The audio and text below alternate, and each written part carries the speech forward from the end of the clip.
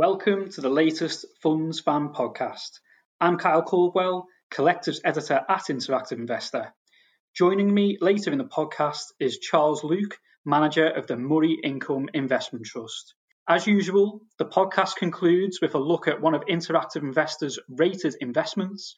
For this episode, Liberty Godfrey will be running through one of the new entrants to Interactive Investor's ACE 40 list of ethical choices. But first, I have with me Tom Bailey, ETFs editor at Interactive Investor, to discuss a couple of news items. We're going to start off with the latest monthly Bank of America Merrill Lynch Global Fund Manager Survey. It is always an interesting read and is a respected indicator of whether fund managers are feeling optimistic or pessimistic for equity markets. On that front, fund managers have been turning increasingly optimistic following the announcement of a couple of successful COVID-19 vaccines. Tom, could you run through the details? Sure. So as you say, the survey shows certain indicators of how bullish fund managers are to be at their highest level in several years, with the survey itself describing managers at full bull. So, for example, over 90% of fund managers said they expect the global economy to be stronger over the next 12 months. That's the highest percentage who've said so since the survey was taken in March 2002. The number of managers expecting an increase in global profits was also at the highest level since 2002, at more than 80%. Interestingly too, 66% of fund managers surveyed said they currently consider the economy to be at the start of a new cycle of expansion. So the last time so many fund managers thought the economy was at the start of a new cycle of expansion was in 2010, just as the global economy was emerging from the damage of the 2008 financial crisis. And then you can also see the bullishness of fund managers in other ways in terms of the level of cash being held has fallen, those overall equities have gone up. In addition, an increasing number of fund managers expect a market rotation to play out, with a move away from the stay-at-home stocks that have benefited from lockdown to recovery stocks. This trend has been playing out in the markets in recent weeks.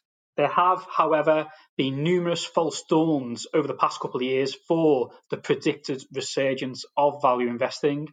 This time, the theory is that in the event of a successful rollout of a vaccine, then subsequently economic conditions will start to improve, which could provide the catalyst for value stocks to then outperform growth stocks. Over the past decade or so, growth stocks have notably outperformed value stocks. Personally, I think rather than getting hung up on whether there will be a reversal of this trend, a more prudent approach is to have a diversified portfolio, not just in terms of asset classes, but also in terms of investment styles. And that can be achieved through having a mixture of both growth and value funds. For value, there is a tailwind at the moment. So now is a good time, as there has been for a long time, to size up funds that invest in a selection of shares that the fund manager believes to be mispriced. For those on the lookout for ideas, Numis, the investment trust analyst, favours Fidelity Special Values Investment Trust for investors looking to benefit from a recovery in value stocks. This trust, however, is at the time of this recording trading on a small premium, so it may pay to wait for a better entry point. Two other value-focused trusts that are trading on discounts at the moment are Lowland and Merchants. Lowland is trading on a discount of around 6%, while Merchants is trading on a discount of 3%. Elsewhere, there are other themes that investors are seeking to profit from. Tom, you covered a survey by ETF provider WisdomTree, which asked investors which themes they think offer the best long-term investment opportunities. What were the results? Yeah, so this was a survey from WisdomTree of several hundred professional investors across Europe, asking what big macro themes they were most hopeful about in terms of offering long-term opportunities. So the most positive theme was AI, with 71% of investors saying they expected this theme to offer compelling long-term investment opportunities. In second and third place were themes set to benefit from the pandemic. So a total of 60% of investors surveyed said they viewed biotech as a potentially successful long-term theme. And just under 50% said the same for cybersecurity. Obviously, the biotech theme kind of explains itself, but with the pandemic, the increased trend for work from home is expected to see a demand for cybersecurity due to employees accessing work remotely, seen as more vulnerable from cyber attacks. So all these themes you can invest in terms of individual stocks, or you can find active funds, but increasingly popular is investing through these themes through the various thematic ETFs that now exist. Thank you, Tom, for running through those couple of news stories with me. We now move on to our fund manager interview. For this episode, I'm joined by Charles Luke, manager of the Murray Income Investment Trust. The trust has recently completed a merger with the Perpetual Income and Growth Investment Trust. Firstly, Charles, could you explain how the land currently lies with the merger? And then could you also explain how in practice you joined the two portfolios together in terms of the holdings? Hello, Carl. Yes, certainly. So, as you say, that the transaction is now complete. That happened last week. That's good news for both sets of shareholders, as it's resulted in a larger fund with a lower management fee and a lower ongoing charges ratio. We're seeing better liquidity, and that had been in the past an issue for larger potential shareholders of Murray Income. And we hope that the higher profile of the trust should also lead to a reduction of the discount, and all that means that it should be easier to grow the company organically, which should help to further reduce charges per share. In practice, how we joined the portfolios, so ASI became the investment advisor to Perpetual Income and Growth, and we instructed Invesco to align the portfolio in the weeks leading up to the various votes. And that was done very successfully. So we only inherited the companies that we wanted and no illiquid or unquoted holdings. So for new shareholders, could you summarise what the investment proposition of Murray Income is? Certainly. So in a nutshell, the investment proposition can be described in three words, all beginning with D. So we want to be dependable, diversified and differentiated. So dependable, given the focus on high quality companies with resilient income and strong capital growth prospects. I'm fortunate to work in a large team, so that allows us to cover the FTSE 350 with our own proprietary research, benefiting from corporate access, which is second to none and is a fantastic ideas factory. And then thirdly, dependable in the sense that we have a patient buy and hold investment approach, which has been tried and tested over time. Then the second D is diversification, which is very important to us. And I think one of the lessons of Murray Income's 47 consecutive years of dividend growth is not having all of your eggs in one basket. So thoughtful diversification by sector and income and capital. So as a rule of thumb, I don't like to have more than 5% of the capital or 5% of the income in any one company. We can invest up to 20% of gross assets in overseas listed companies. At the moment, that's around about 15%. That's really helpful in terms of diversifying risk in concentrated sectors in the UK market, but also allows us to invest in some companies and industries that you can't find in the UK. Thirdly, in terms of diversification, we really want a healthy exposure to mid-cap companies. So at the moment, that's about a third of the portfolio. And that's where our research really comes into its own. And then finally, in terms of being differentiated, so we're aware there are lots of similar funds out there, but we think we're different given the focus on good quality companies, the diversification, a strong ESG focus, the overseas listed holdings, the mid-cap exposure. And then if you unite all of those characteristics together, you end up with a portfolio with an attractive dividend yield, the potential for income and capital growth, a portfolio that historically has demonstrated resilience in down markets and a track record that has delivered some very attractive risk-adjusted returns. As you mentioned there, Charles, the Trust has grown its dividends for 47 consecutive years. Indeed, the objective of the Trust is to achieve a high and growing income combined with capital growth. How challenging has that been in 2020? And looking ahead to 2021, do you believe the dividend drought will ease? Clearly, it hasn't been simple, but the focus on good quality companies has held us in relatively good stead from both an income and a capital perspective. So our holdings will typically have resilient earnings and strong balance sheets.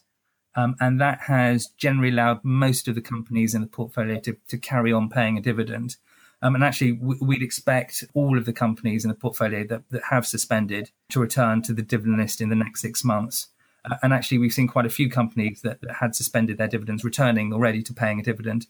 such as the likes of Close Brothers and Euromoney and Mondi and XP Power. So overall for 2020, compared to market forecasts of perhaps a 40% fall in income, we should see around about a 15% fall in income for the portfolio. For 2021, I think the market in general, for the market, the picture will definitely become brighter.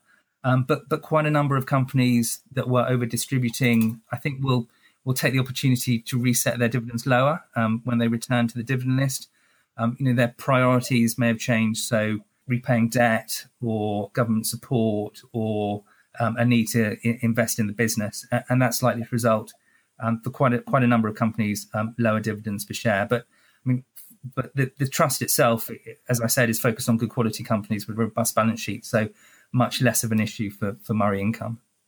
In a recent update, you noted that you've sold a number of companies that are particularly exposed to coronavirus and are surveying the market closely for opportunities to add to holdings where you believe the market reaction has been too severe.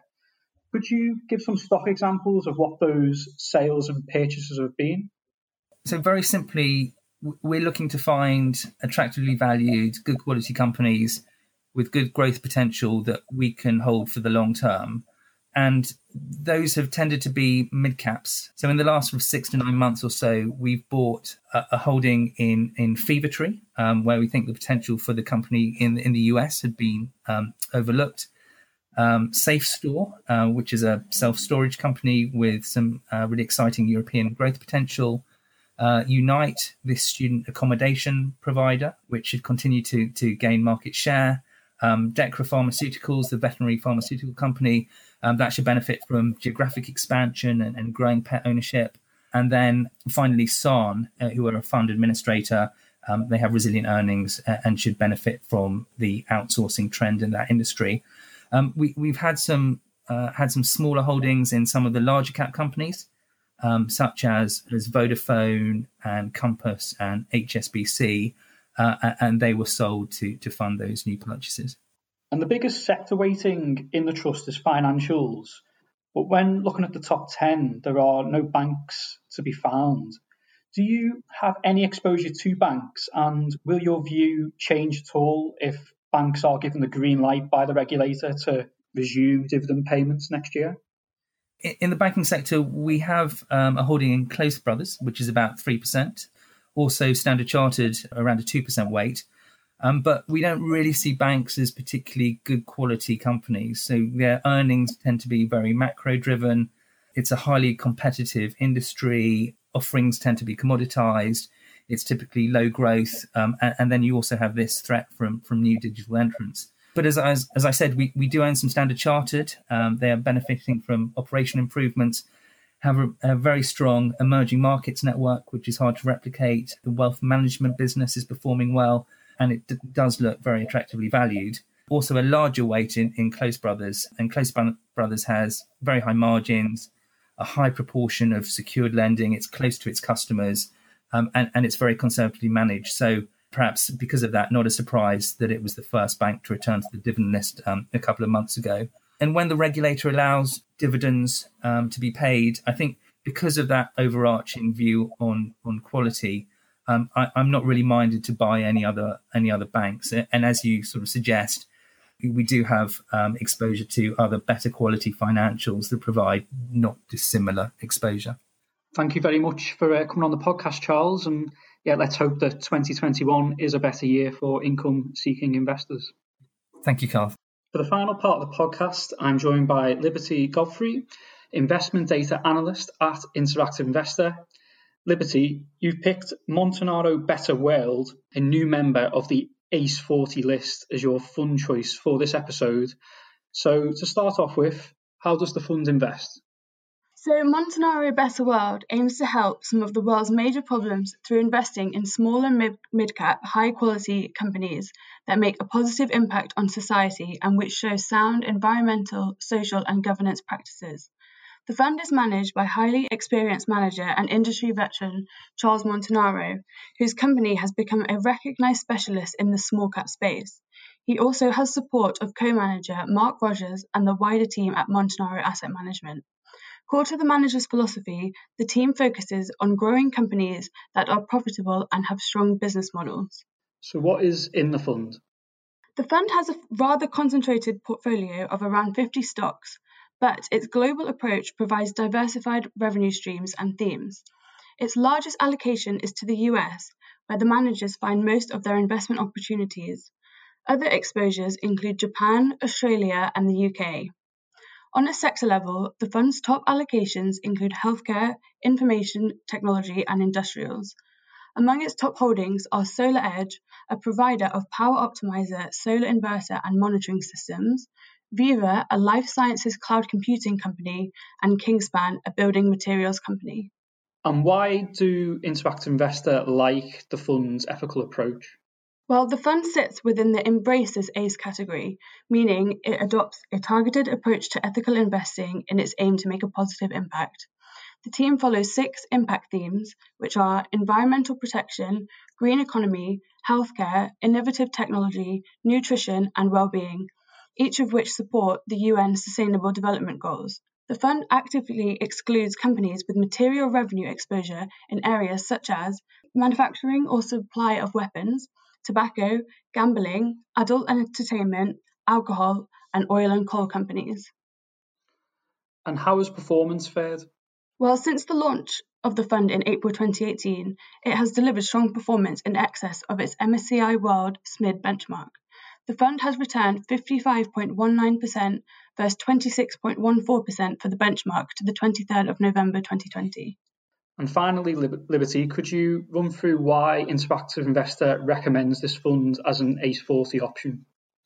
Yes, so it's included on the ACE 40 as a global equity smaller company option. The fund is managed by a highly experienced manager within a specialised firm in the small and medium-sized company space, renowned for its large team of analysts and high-quality small-cap research, and follows an investment process that Montanaro Asset Management had been following long before the launch of the fund in 2018. Along with its strong investment process within a global mandate and aim to make an impact over the long term, the fund offers access to some exciting and meaningful companies. As the portfolio may look very different from its peers and performance could substantially deviate from its benchmark, the fund is likely to appeal to investors with a longer investment horizon and high risk tolerance seeking sustainable growth. Thank you, Liberty, and thank you to Tom Bailey and to Charles Luke, our fund manager guest for this episode. We will be back in early December, in which our fund manager interview will be with Peter Spiller, manager of the Capital Gearing Investment Trust.